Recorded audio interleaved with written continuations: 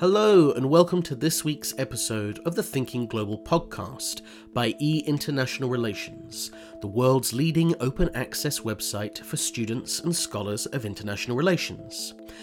As ever, I'm going to be your host. My name is Kieran O'Meara, and today I am so lucky to be joined by my deputy podcast editor and this week's co-host, Edward Curry.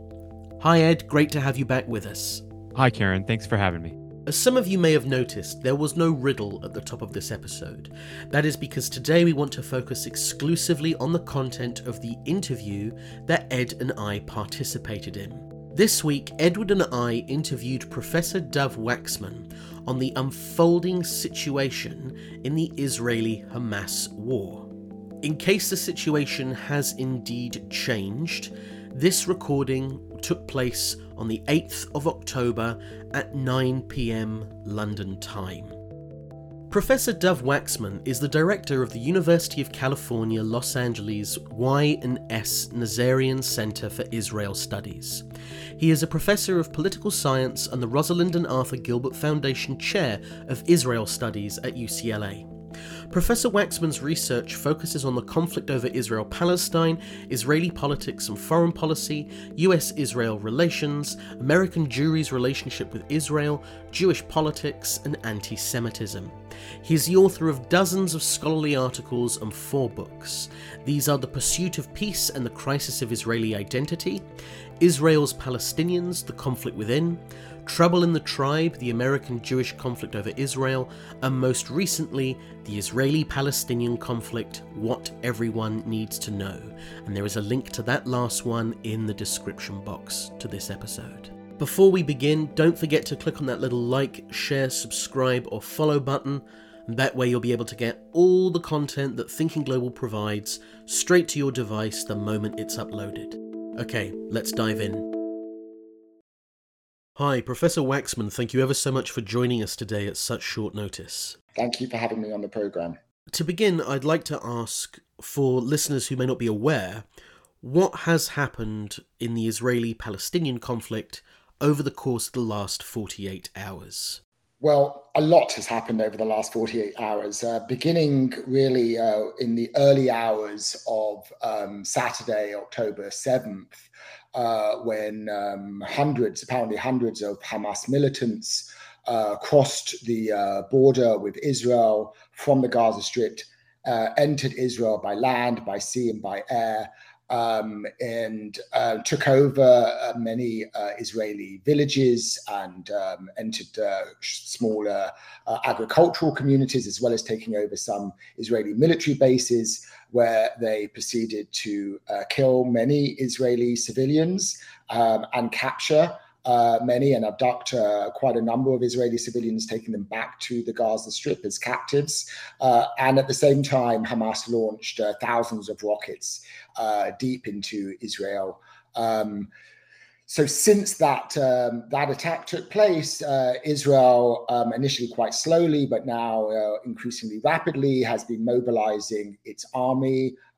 As the Israeli casualties mounted, the Israeli Prime Minister, Benjamin Netanyahu, officially declared war. That declaration has been restated this morning, earlier today, by the Israeli cabinet. So now Israel is officially at war with Hamas, and this is actually the first time that Israel has made an official declaration of war since the 1973 Arab-Israeli War. And it signals, I think, that the fighting to come is going to be unlike anything we've seen.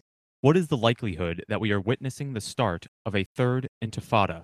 I wouldn't describe this as a third intifada, certainly not in the way that I think the term intifada is generally understood, which is in terms of a more popular uprising. The first intifada that broke out in late 1987 was really a grassroots popular uprising that occurred across the occupied territories, and it was largely an unarmed uprising, not always non-violent, but largely unarmed. The second intifada was quite different and was a much more militarized than the first, but it was also a broad uprising by Palestinians. What's taken place yesterday with Hamas's attack and the war that's now taking place between Israel and Hamas is really a war between Hamas and its partner Islamic Jihad against Israel. This is not something that, as yet at least, has brought in Palestinians who aren't members of those two militant groups. So I think this is a war, and I think it's better to be understood as a war than as an intifada. Could Hamas's attack and Israel's reaction lead to a new generation of Palestinian refugees in the region? It's certainly possible. I mean, depending on what Israel does in the coming hours and days, there could be a flow of Palestinians trying to escape the Gaza Strip into Egypt. I mean, that would be the only possible place where they could go. But Egypt has more or less kept its border with Gaza closed for much of the past number of years.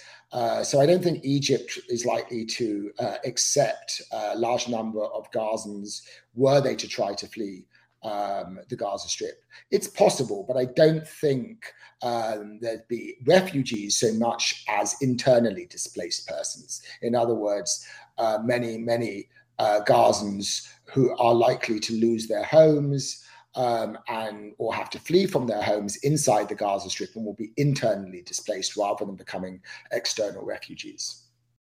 Okay, fascinating.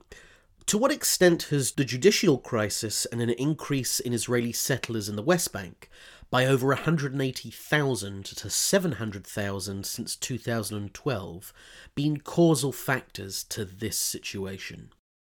Well, I would say both of these things have contributed to this, to causing this war. I mean, in different ways. So more in the more short term, the crisis in Israel over the Israeli government's attempt to overhaul the Israeli judiciary and particularly to limit the power and independence of Israel's Supreme Court, that has been very unpopular in Israel. That has provoked many months now of mass demonstrations against this plan. And it has really, generated deep divisions in Israeli society and turmoil in Israel, including, many Israeli reservists, Israeli reserve soldiers, in refusing to serve in protest over this judicial overhaul, which they see as a threat to Israeli democracy. And I think the protests in Israel, the refusal of Israeli reservists to serve, the appearance of this domestic turmoil in Israel has, I think, influenced the decision of Hamas to attack. Because there's a perception by Hamas, as well as Israel's other adversaries like Hezbollah and Iran, that Israel at this moment in time is historically weak, that Israeli society is deeply divided. And this perception of weakness, I think, has encouraged Hamas to attack now. In terms of the role of the expansion of Israeli settlements, of course, that has played an important part in the conflict between Israel and the Palestinians. Israeli settlements have been expanding for decades, have been growing for decades, not just in the last few years. And so certainly, the continued growth of Israeli settlements and the increase in number of Israeli settlers living in the West Bank has fueled Palestinian militancy, especially in the West Bank. It's in the West Bank particularly where Palestinians suffer from the expansion of Israeli settlements, because that's where these settlements are being expanded. And it's often where you'll see attacks against Israeli settlers taking place, and in part as a result of the very tense relationship, to put it mildly, that exists between Israeli settlers and neighboring Palestinians. I don't, however, think that the expansion of Israeli settlements is what motivates Hamas or is the reason for why Hamas is at war with Israel. That's true among Palestinians maybe at large, but Hamas is a specific organization with its specific ideology, an ideology that doesn't recognize Israel's right to exist in any part of what it considers to be historic Palestine. It's not, Hamas isn't just fighting to stop the expansion of Israeli settlements, or for that matter, to establish a Palestinian state in just the West Bank and Gaza Strip. Hamas ultimately wants to establish a Palestinian state ruled by Sharia law in all of the territory of historic Palestine, which includes Israel, sovereign Israel, that is Israel within the so-called Green Line. So I think while the expansion of Israeli settlements may encourage some support for Hamas among Palestinians, I don't think it's what motivates Hamas's leaders.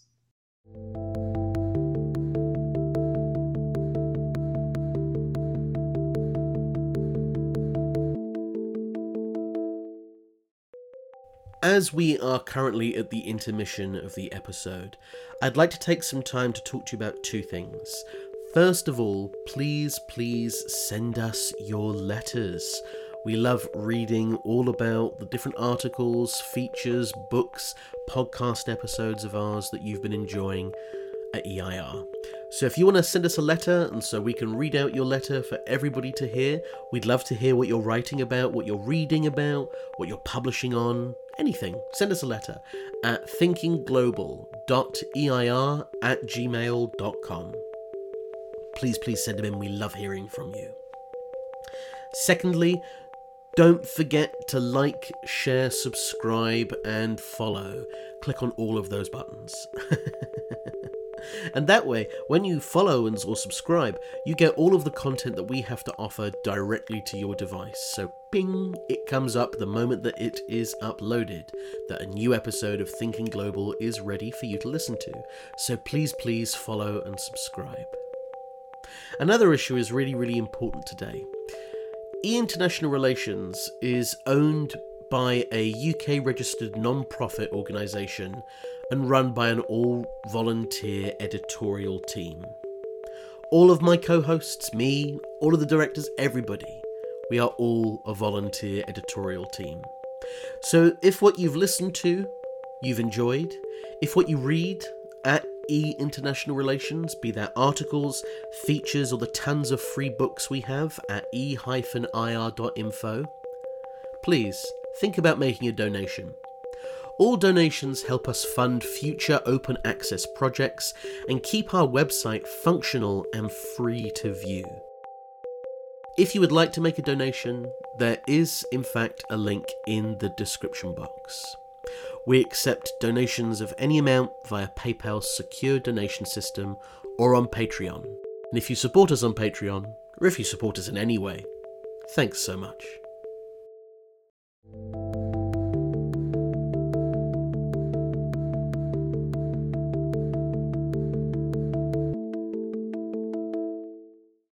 Thank you.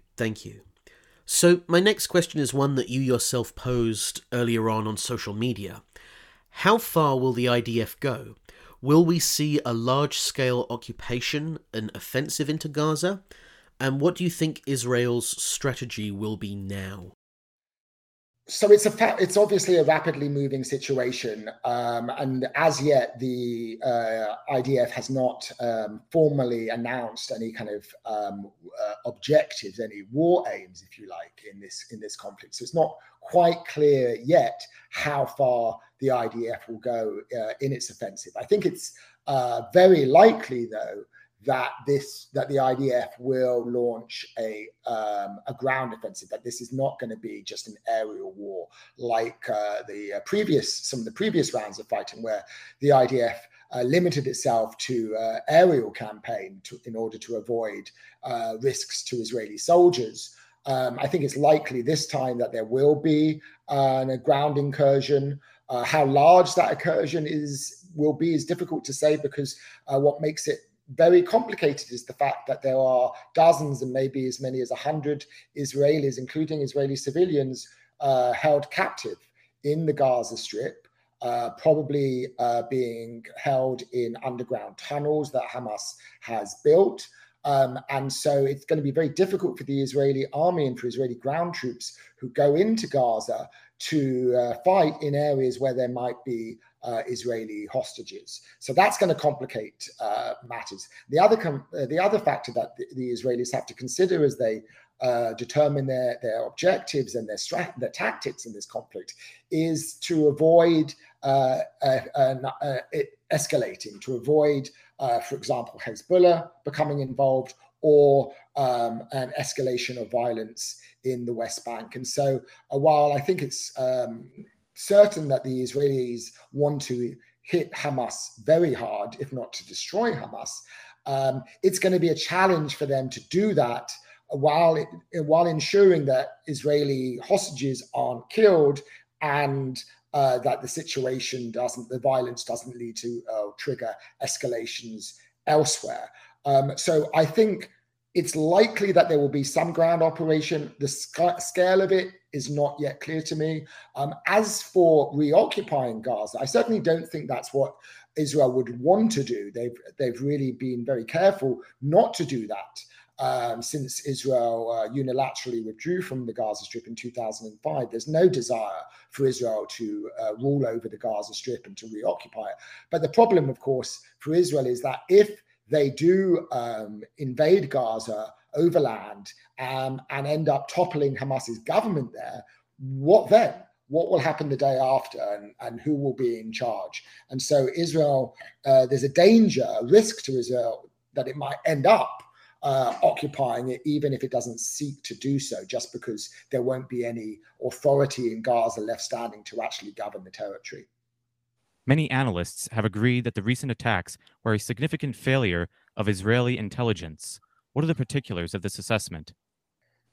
Yes, I think it's undeniable that the attack that took place yesterday by Hamas was a catastrophic intelligence failure for Israel, on a par with its intelligence failure when the 1973 Yom Kippur War broke out.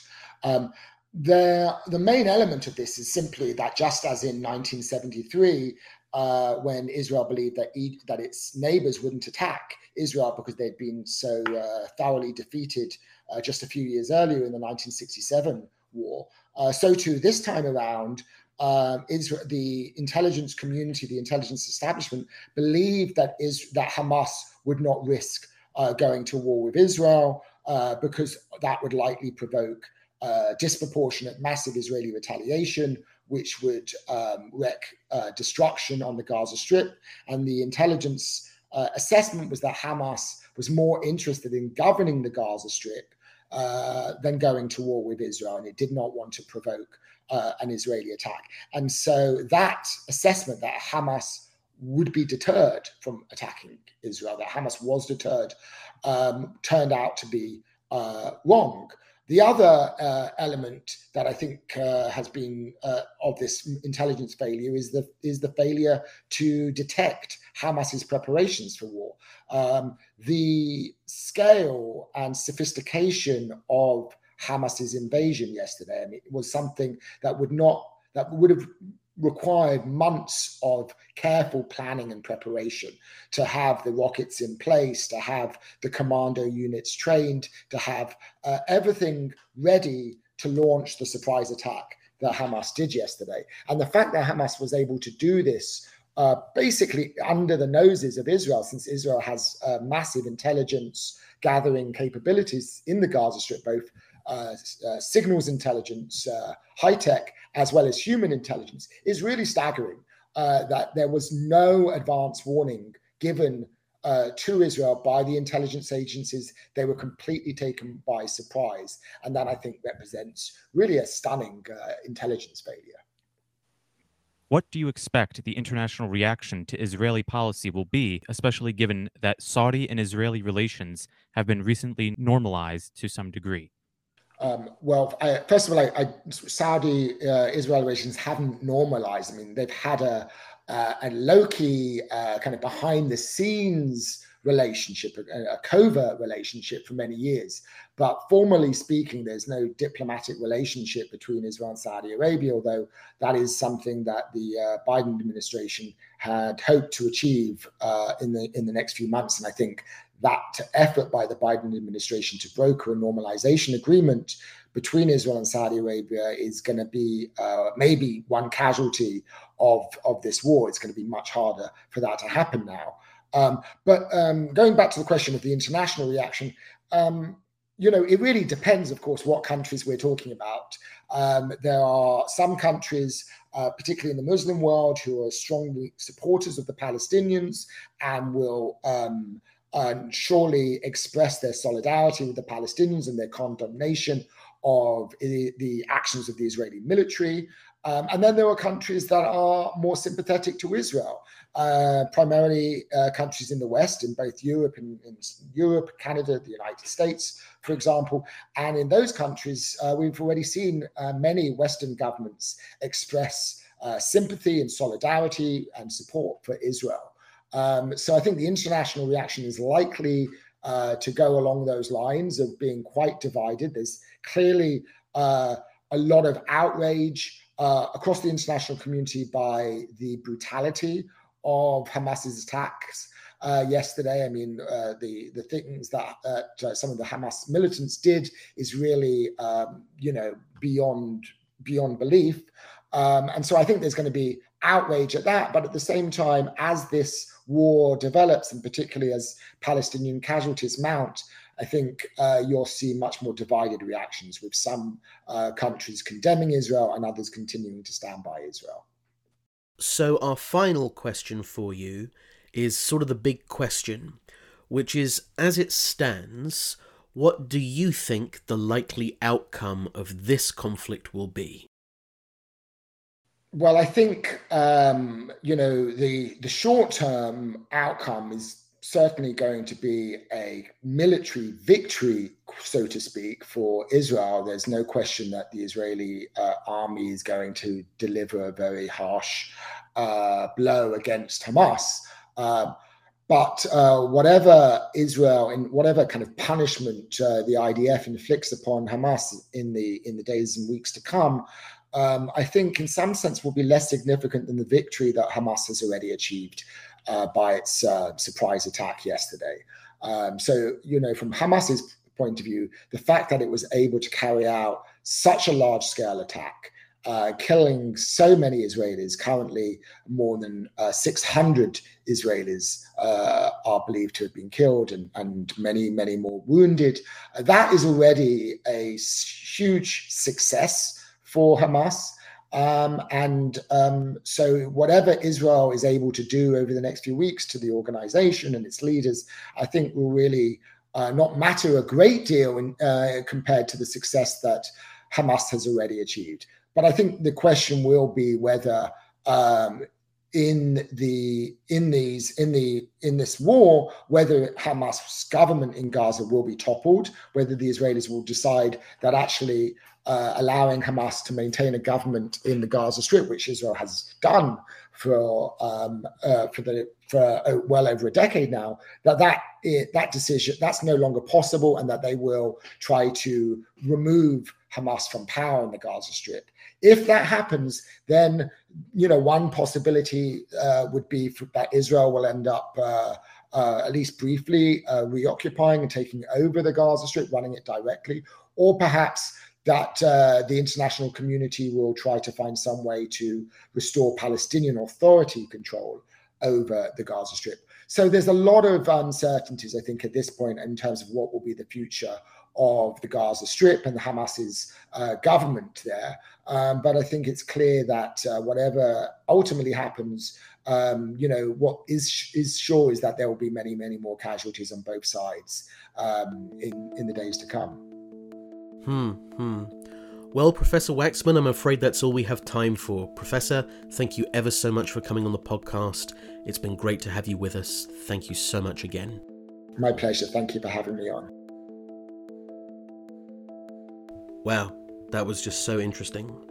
We were so lucky to have Professor Waxman agree to come on and talk to us as the situation is unfolding. Also, don't forget that a link to Professor Waxman's book, The Israeli-Palestinian Conflict: What Everyone Needs to Know, is in the description box attached to this episode. I have to say it is a fantastic book if you want to understand the current conflict between Israel and Palestine. Fantastic book. Now, before I leave you, there's a couple of things I need to say. Don't forget to click on that little like, share, subscribe, or follow button. If you haven't been over to International Relations, the world's leading open access website for students and scholars of international relations, go check it out. There is just loads of daily uploaded articles, academic articles, concerning all things international relations, interviews, features, and loads of free books. Go check them out at e-ir.info. If you like the content of International Relations, also don't forget you can donate at the link below. As I say, all of our content is produced by voluntary editorial staff. I'd also like to send a massive shout out thanks to the International Relations podcast team. That's Ismail Aden, Eddie Cohen, Catherine Damron, Tusharika Decker, Abigail Glynn, Nigel Huckle, Daniel McDade, Eduardo Pieroni, and Romanos Orpheus Tophis. Thank you ever so much, guys. This podcast would not be possible without you. You absolutely rock. Music by Material Music also. So I guess there's nothing left to say apart from I've been Kieran O'Meara. I'm Edward Curry. And together we've been Thinking Global. Thanks, guys.